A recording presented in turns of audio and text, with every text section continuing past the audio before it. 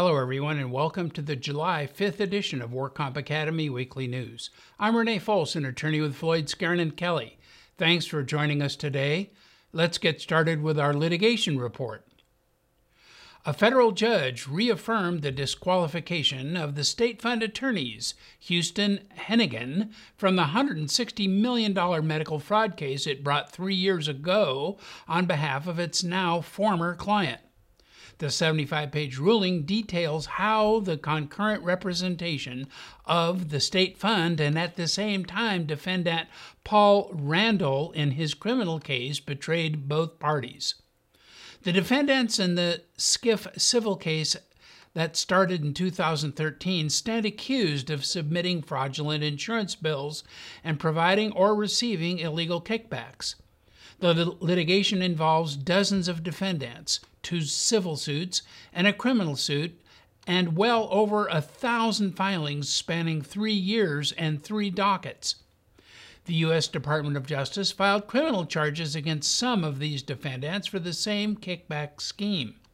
One of them, Paul Richard Randall, a healthcare marketer previously affiliated with the Pacific Hospital and Tri-City Regional Medical Center in Hawaiian Gardens, pleaded guilty on April 16, 2012 to conspiracy to commit mail fraud.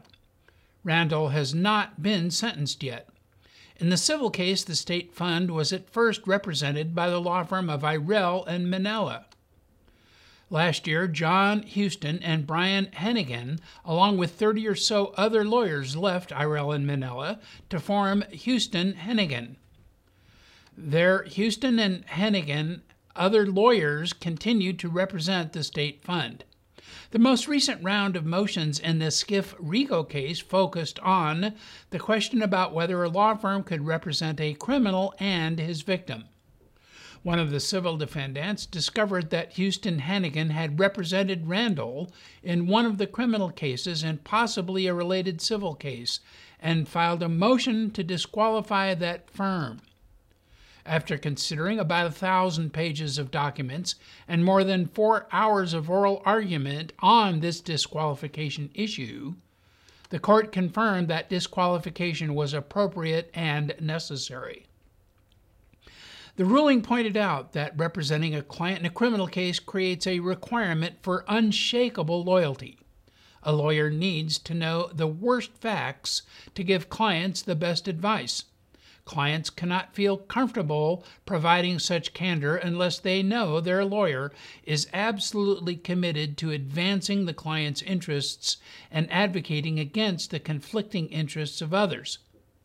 Although the rest of the world may be united against them, clients need to know that at least their lawyer will reliably remain in their corner even in the face of great temptation. The importance and impact of loyalty in the attorney-client relationship extends beyond the client and counsel to courts as well.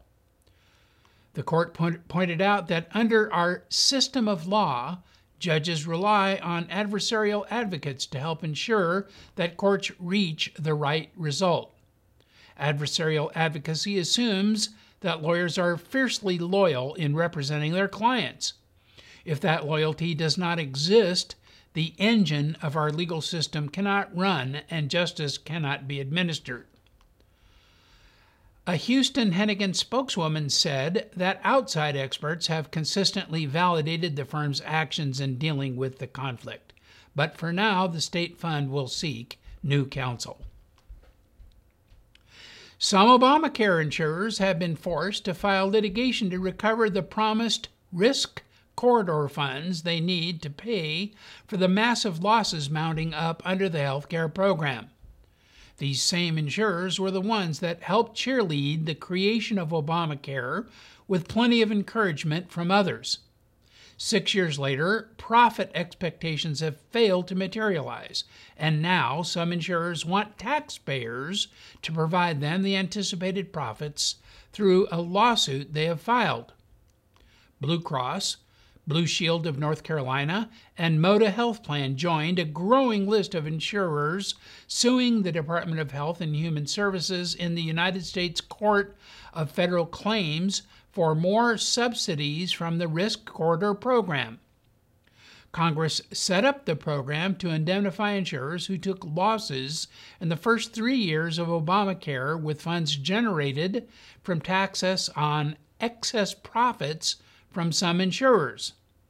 The point of the program was to allow insurers to use the first few years to grasp the utilization cycle and to scale premiums accordingly. But utilization rates went off the charts, and the predicted large windfall from excess profits taxes never materialized. But the losses requiring indemnification went far beyond expectations. In response, HHS started shifting funds appropriated by Congress to the Risk Corridor program, which would have resulted in an almost unlimited bailout of the insurers. Senator Marco Rubio led a fight in Congress to bar use of any appropriated funds for Risk Corridor subsidies, which the White House was forced to accept as part of a budget deal. And that left insurers holding the bag. They now are suing HHS to recoup the promised subsidies. ModaHealth is seeking $180 million, and North Carolina Blue is seeking $147.5 million in payments. Healthcare Republic Insurance Company of Oregon was the first carrier to sue over the Risk Corridor payment program. Health Republic said it was owed a total of $22.1 million in Risk Corridor's program money for 2014 and 15, and it sued for about $5 billion in payments on behalf of all affected insurers. Highmark, a Big Blue Cross and Blue Shield carrier in Pennsylvania, sued for $223 million in May. But HHS has its hands tied, and courts are highly unlikely to have authority to force Congress to appropriate more funds. In fact, the Centers for Medicaid and Medicare Services formally responded by telling insurers that they have no requirement to offer payment until the fall of 2017 at the end of the Risk Corridor program. And now our crime report. The Department of Justice lost its first Yates Memo criminal jury trial against a drug maker's president. In 2015, the Department of Justice released the Yates Memo, which reaffirmed the government's commitment to prosecute culpable individuals in cases involving suspected corporate fraud. The healthcare industry was anxious to see how this would play out given the government's aggressive pursuit of healthcare fraudsters. The best-known test case came when the government announced in October that it had arrested W. Carl Reichel, the former president of drug maker Warner Chilcott. Reichel was indicted and charged with a single count of conspiring to pay kickbacks to physicians in violation of the anti-kickback statute. The Department of Justice announced the Reichel indictment on the same day that his company had agreed to plead guilty to a felony charge of healthcare fraud. This plea agreement was part of a global settlement under which Warner Chilcott would pay $125 million to resolve criminal and civil liability arising from certain marketing activities. The government held up Reichel's personal indictment as an example of its commitment to not only hold companies accountable, but also identifying and charging responsible corporate officials. But the government's case did not go as anticipated, and last week, when he was acquitted after a federal jury trial. The alleged kickbacks were in the form of free dinners, speaker fees paid for speeches that were never given, and free food and drinks for the physician's staff and family members who filled out prior authorizations for the company's drugs. The indictment further alleged that Reichel, as the president, along with other senior executives, gave sales representatives nearly unlimited expense accounts to take physicians for biweekly medical education programs, which were in fact just free, expensive dinners with no educational component. Physicians were paid speaker fees of $600 to $1,200 to speak at these medical educational programs, but in reality did not give any clinical lectures. In return for these dinners and speaking fees, Reichel was alleged to have instructed sales representatives to follow up with the physicians who attended the dinners and ensure that they ordered a sufficient number of Warner-Chilcott drugs. Physicians who did not do so were no longer invited to dinners or were terminated as speakers until their prescribing habits changed. Reichel battled for months with the Department of Justice attorneys over discovery issues in his criminal case. The case then went to trial, and this June, after 2 days of deliberations, the jury acquitted Reichel. During the trial, the government presented evidence that under Reichel's oversight, Warner-Chilcott paid for 200,000 dinner tabs, provided clients with $100 steaks and sailing trips to Rhode Island, and paid $25 million in speaker fees. To make its case, the government relied upon testimony from members of Warner-Chilcott's sales staff, some of whom had entered into plea agreements with the government expecting lesser sentences in exchange for their testimony against Reichel. Reichel, in turn, argued that the only quid pro quo at issue was the government's deals with these witnesses, whom his lawyers characterized as admitted felons who ignored company policies. The Reichel acquittal may be an early sign that despite the government's renewed commitment to prosecuting individuals under the Yates Memo, juries may be setting a higher bar for holding individuals responsible for corporate wrongdoing. 63-year-old Robert Messier, who lives in Westminster, was arrested on 32 felony counts of grand theft, insurance fraud, and forgery after acting as an insurance agent to allegedly steal more than $140,000 from several business owners. He allegedly began illegally managing MRM Insurance after a relative's license expired in 2009. The relative had been operating the agency, which gave Messier access to client files and allowed him to implement various schemes to bilk premiums from unsuspecting policyholders. After receiving a referral from a business owner who discovered Messier had issued them a bogus insurance certificate listing a non-existent insurance company, the Department of Insurance launched an investigation.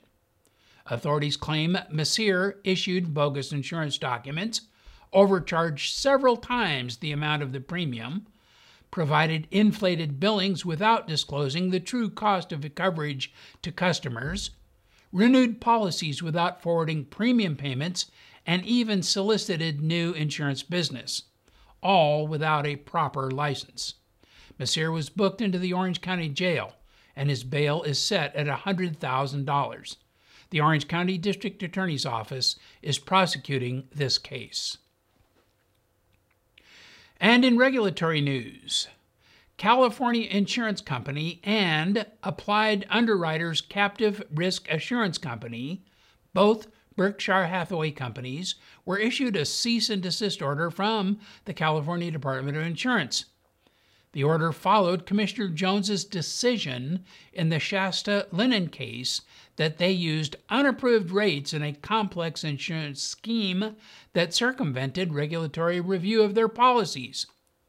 The cease and desist order requires California Insurance Company and Applied Underwriters Captive Risk Assurance Company to stop selling unfiled insurance policies and stop renewing policies that have not been filed with the department.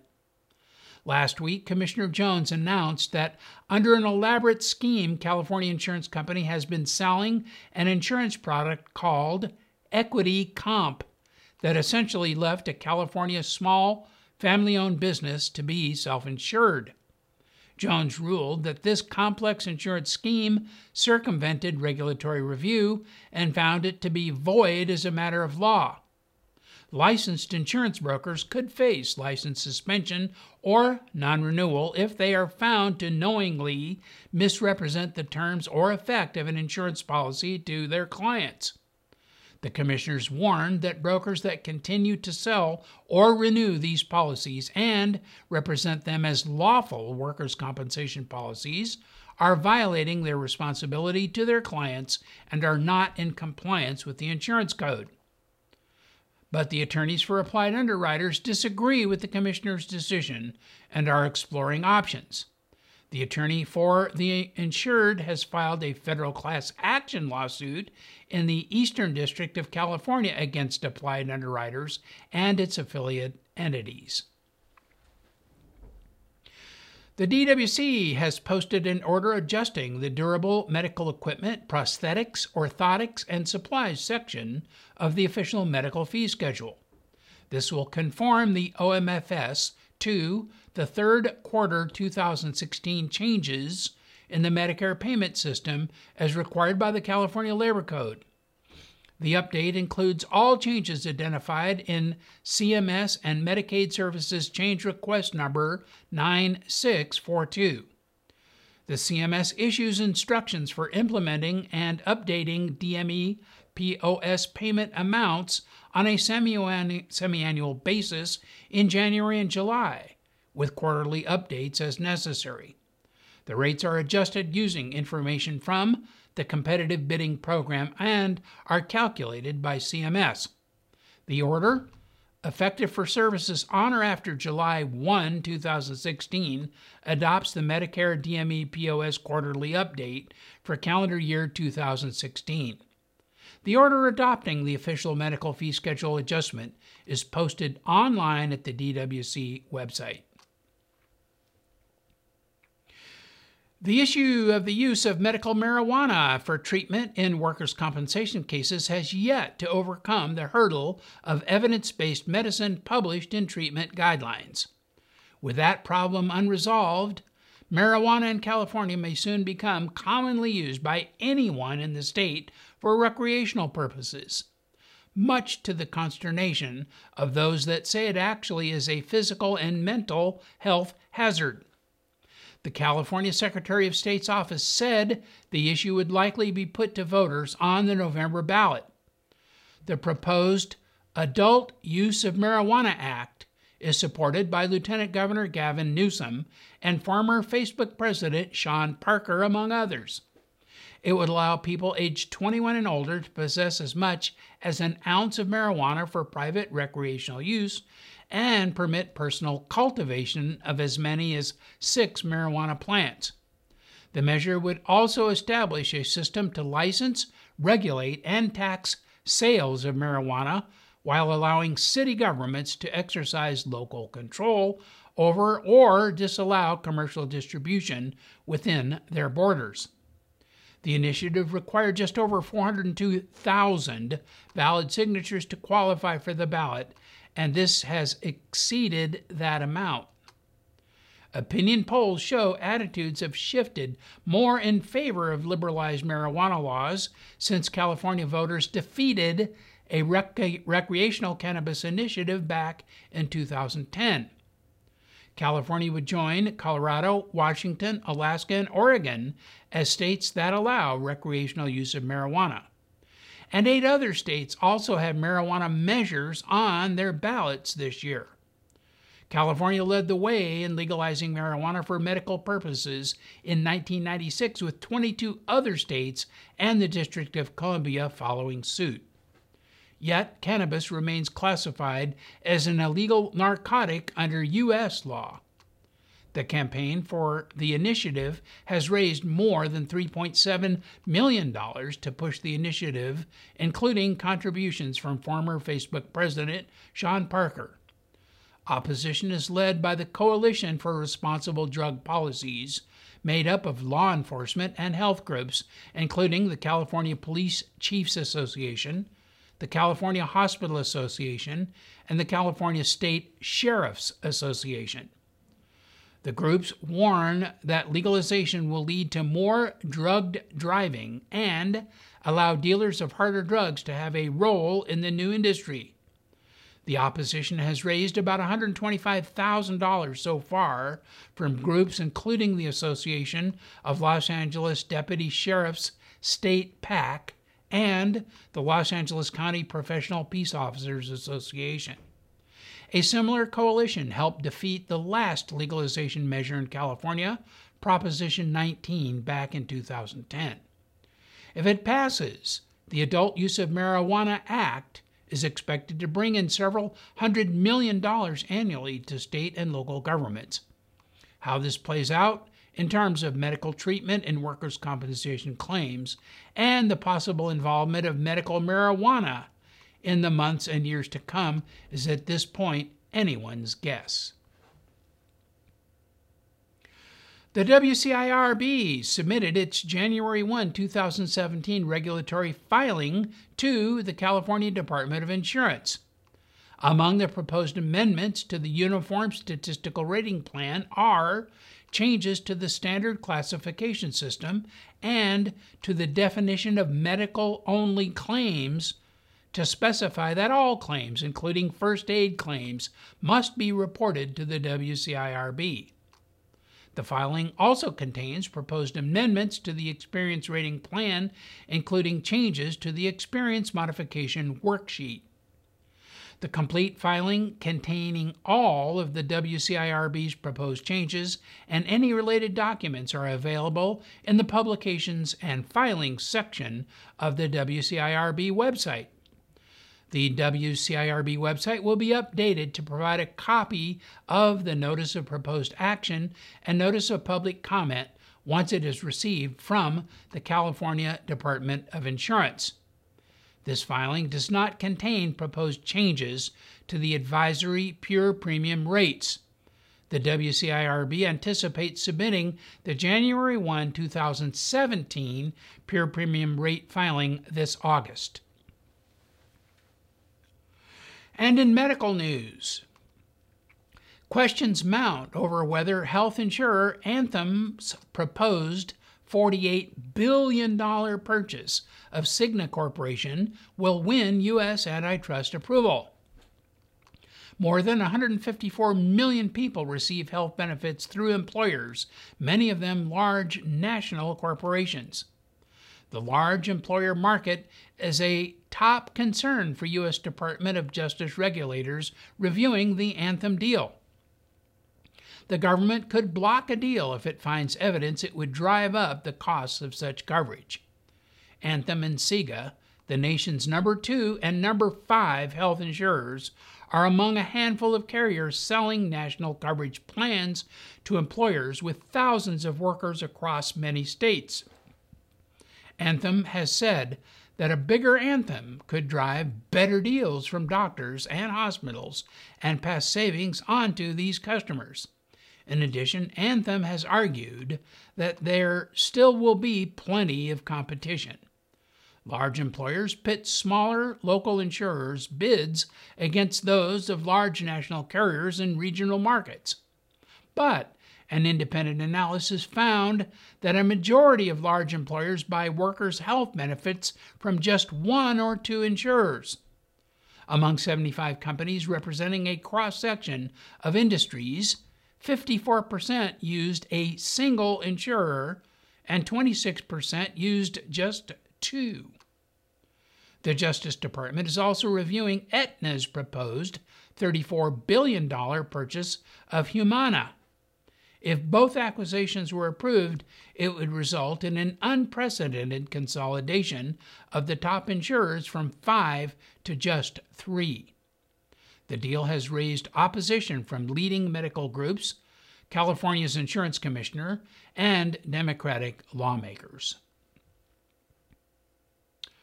A 3D bioprinting process may one day create cartilage patches for worn-out joints. A team of engineers at the Pennsylvania State University that specializes in manufacturing and tissue engineering have published numerous articles about their pioneering efforts with bioprinting. Cartilage is a good tissue to target for bioprinting because it is made up of only one cell type and has no blood vessels within the tissue. It is also a tissue that cannot repair itself. Once cartilage is damaged, it remains damaged. Previous attempts at growing cartilage began with cells embedded in a hydrogel, a substance composed of polymer chains at about 90% water that is used as a scaffold to grow the tissue. But hydrogels do not allow cells to grow as normal since it confines the cells and does not allow them to communicate as they do in native tissues. This leads to tissues that do not have sufficient mechanical integrity. Degradation of the hydrogel also can produce toxic compounds that are detrimental to cell growth. But now the research team developed a method to produce larger scale tissues without using a scaffold. They create a tiny tube made of alginate, an algae extract. They inject cartilage cells into the tube and allow them to grow for about a week and adhere to each other. Because cells do not stick to alginate, they can remove the tube and are left with a strand of cartilage. The cartilage strand substitutes for ink in the 3D printing process. Using a specially designed prototype nozzle that can hold and feed the cartilage strand, the 3D printer lays down rows of cartilage strands in any pattern the researchers choose. After about half an hour, the cartilage patch self-adheres enough to move to a petri dish. The researchers put the patch in nutrient media to allow it to further integrate into a single piece of tissue. Eventually, the strands fully attach and fuse together, and the engineers can manufacture the strands in any length they want and can mimic real articular cartilage by printing strands vertically and then horizontally to mimic the natural architecture. However, the mechanical properties are inferior to those of natural cartilage, but better than the cartilage that is made using hydrogel scaffolding. That's all of our news and events for this week. Please check our website daily for news updates, past editions of our news, and much, much more. And remember, you can subscribe to our weekly news podcasts and special reports using your iPhone, iPad, iPod, or Android device by searching for the WorkComp Academy with your podcast software. Again, I'm Renee Fols, an attorney with Floyd, Skeren & Kelly. Thanks for having joined us today, and please drop by again next week for more news.